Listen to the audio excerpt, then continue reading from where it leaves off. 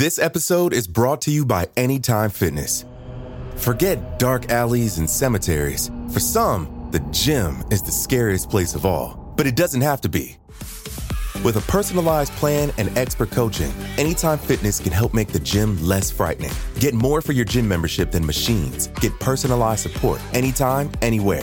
Visit AnytimeFitness.com to try it for free today. Terms, conditions, and restrictions apply. See website for details.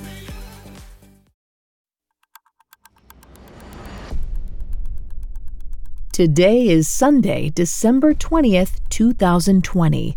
On this day in 1917, the first Russian Soviet secret police, known as Cheka, was established. The force was the precursor to the infamous KGB.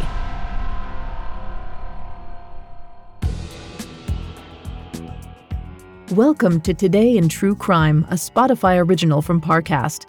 Due to the graphic nature of today's story, listener discretion is advised. This episode includes discussions of crimes against humanity, including torture and mass murder that some people may find offensive. We advise extreme caution for children under 13. Today we're covering the founding and expansion of Cheka, Soviet Russia's first secret police force. Let's go back to December 20th, 1917, to St. Petersburg, known at the time as Petrograd.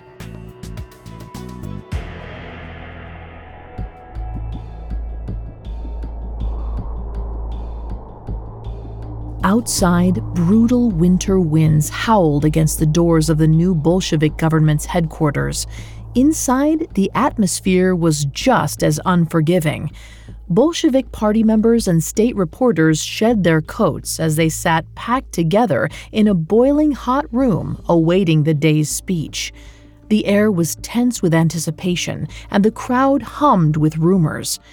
The October Revolution just 2 months before had brought on wave after wave of massive change. The Tsarist government had been overthrown, the Red Guards occupied Petrograd's old government buildings, and the long-exiled Vladimir Lenin had returned to the motherland to become chairman of a new Soviet Russia. But just 13 days before, on December 7th, Lenin himself had drafted an emergency decree to install an organization the likes of which Russia had never seen. The objective of the organization was to enforce the suppression and elimination of counter-revolution and sabotage activities across Russia from whom they may come. Those words, from whom they may come, were as ominous as they were vague. Their enemy was clearly the anti-revolutionary White Army, and yet these words implied otherwise. But the man Lenin had appointed to be the chairman of this new organization inspired just as many confused and fearful whispers. Felix Edmundowicz Dzerzhinsky was the son of a Polish aristocrat who had turned into a Bolshevik revolutionary in his youth. He was a relentless man and fanatically dedicated to the cause. In fact, at that point, the 39-year-old Felix had spent most of his adult life in and out of Russian imperial prisons. He had been arrested 5 times for his revolutionary activities and was sent to Siberia for exile on numerous occasions. But time and time again, he would manage to escape in some spectacular fashion. He was a true Bolshevik hero, but not one who let glory go to his head. Within the party, he was known as incorruptible, a true idealist who was so committed to communist values that he did everything willingly and with 100% effort. Once, he even scrubbed down the cells where he and some fellow prisoners were being kept. He hadn't even been ordered to do it. Needless to say, his reputation preceded him, and his appointment by Lenin was no surprise. But today, Dzerzhinsky would be making his first address to party members since his official appointment. The room was eager to find out more about the new organization that had been shrouded in secrecy since Lenin's decree. The hall continued to buzz with murmurs as they waited, but as Felix Dzerzhinsky entered and made his way to the podium, the room fell silent. Dzerzhinsky was a rather tall but unassuming man with an unkempt goatee and a scruffy uniform. As he looked out at his fellow party members in the hall, his deep eyes blazed with intensity.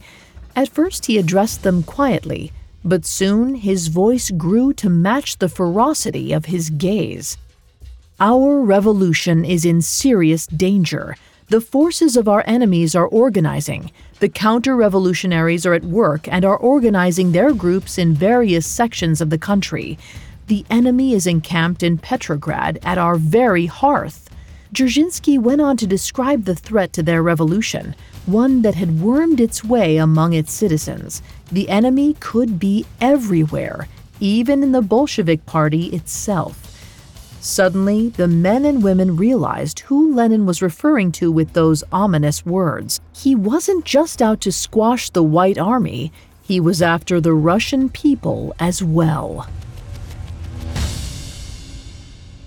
Coming up, the Red Terror begins. Hi listeners, it's Vanessa. If you haven't had a chance to check out the entertaining new podcast, Blind Dating, now's the time to binge what you've missed before catching all new episodes every Wednesday. In this Spotify original from Parcast, we're expanding the places you can meet your match with a twist you'll never see coming.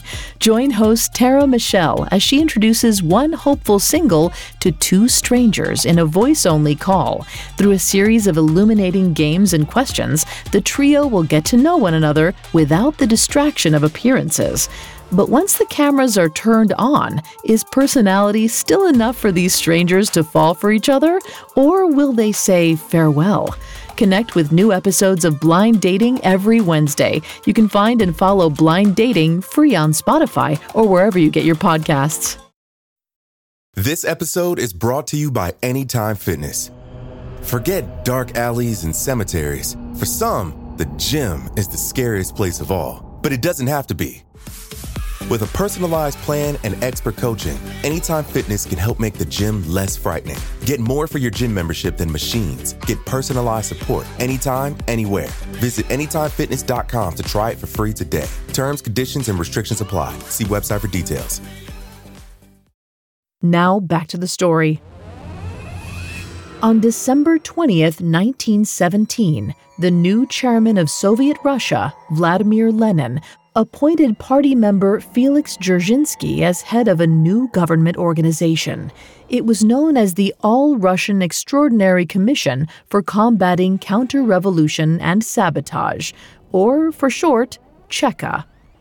In the beginning, Cheka's primary objective was to act as a temporary institution that would weed out political opposition until Lenin had adequately consolidated power. They were to investigate and interrogate dissidents suspected of counter-revolutionary crimes, and then hand them over to be tried. But the Cheka Code of Conduct was kept deliberately vague, and its power grew quickly. Soon, anti-revolutionary suspects never made it to tribunals. Instead, the Cheka began dealing with these individuals their way, using a combination of threats, interrogation, and torture. They used whatever means necessary to root out opposition, and more often than not, their so-called investigations ended in swift execution without trial. And the organization quickly cultivated an air of terrifying mystique. Cheka officers, or Chekists, were easily identifiable by their heavy boots and black leather trench coats. They traveled in vehicles disguised as delivery trucks. Nicknamed Black Marias, they were outfitted as mobile prisons used to abduct and transport suspected enemies of the state. Journalist and former revolutionary David Shub describes the Chekas' nightly raids in his biography on Lenin. He explains, "The Chekas moved from the dark streets into apartment houses. Towards dawn, they returned with their haul. Little time was wasted sifting evidence and classifying people rounded up in these night raids. With or without perfunctory interrogation, they were stood up against the courtyard wall and shot. The staccato sounds of death were muffled by the roar of truck motors." The Cheka had a list of enemies, which included members of the White Army or former imperialists. But their victims also came to include the bourgeoisie, who either had an income of 500 rubles a month or owned property worth more than 1,000 rubles. They even came after the wives and adult children of Bolshevik deserters. Eventually, the list grew even longer. The Chekists began looking for enemies where there weren't any. Peasants, factory workers, clergymen, and even members of their own party all fell victim to the Cheka. No one, it seemed, was safe from being accused of being an enemy of the state. This period of brutality became known as the Red Terror. At the time, thousands of suspected dissidents were arrested, tortured, and killed by the Cheka. In 1919, overwhelmed by the number of prisoners in their custody, they established the first Soviet labor camps, known as gulags. The gulags stretched across northern Russia and remote areas of Siberia. There, prisoners suffered through horrifying conditions. Perhaps deliberately, the gulags resembled the czarist prisons that Felix Dzerzhinsky, the head of the Cheka, had spent much of his life inside. The Chekists didn't hesitate to use the most horrifying tactics of their former overlords. Different Cheka headquarters reportedly specialized in various forms of torture. For instance, in Kharkov, victims were scalped, while in Voronezh, they were rolled inside barrels pierced with nails. As these abhorrent practices began to spread, it became clear that the ranks of the Cheka were populated by sadists. Even Dzerzhinsky was aware of the issue among his men, claiming that the work of the Cheka could only be done by saints or scoundrels. He stated, "But now the saints are running away from me, and I am left with the scoundrels." The abuses only grew worse as Cheka's numbers ballooned. By 1921, the Cheka had over 200,000 members, but that would be as large as it grew. The Cheka dissolved in 1922, but even then, Soviet Russia's secret police force wasn't disbanded. Instead, it was renamed the State Political Directorate, or the GPU. Much like the original Cheka, Dzerzhinsky continued to be its chief of command until his death in 1926. From that point on, the Soviet secret police would operate under many names. The NKVD of the 30s, the NKGB of the 40s, MVD in the 50s, and finally the KGB until the Soviet Empire's fall in 1991. Later investigations uncovered the extent of the Cheka's crimes. Mass graves were found throughout the country. Almost no Russian citizen was left without missing, murdered, or traumatized family members. And yet, it's impossible to accurately count the number of people who met their end at the hands of the Cheka.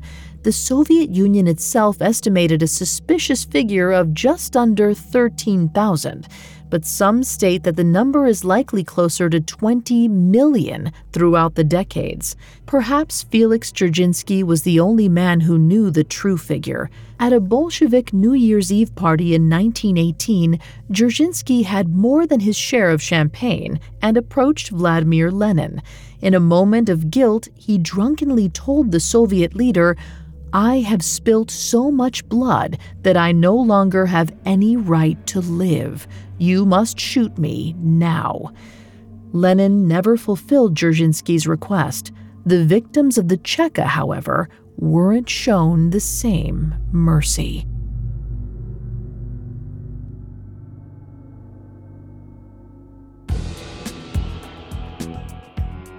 Thanks for listening to Today in True Crime. I'm Vanessa Richardson.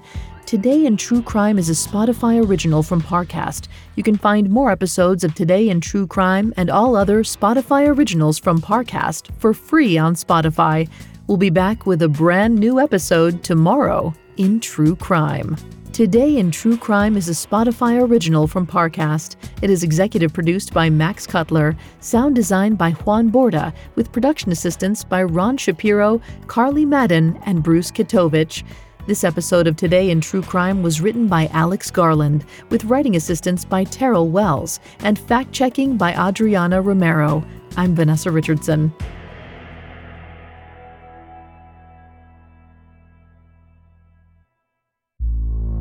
Listeners, there's no better time than right now to open your heart to the hit Spotify original from Parcast, Blind Dating. Every Wednesday, find out if personality alone is enough to make a love connection. Follow Blind Dating, free on Spotify or wherever you get your podcasts.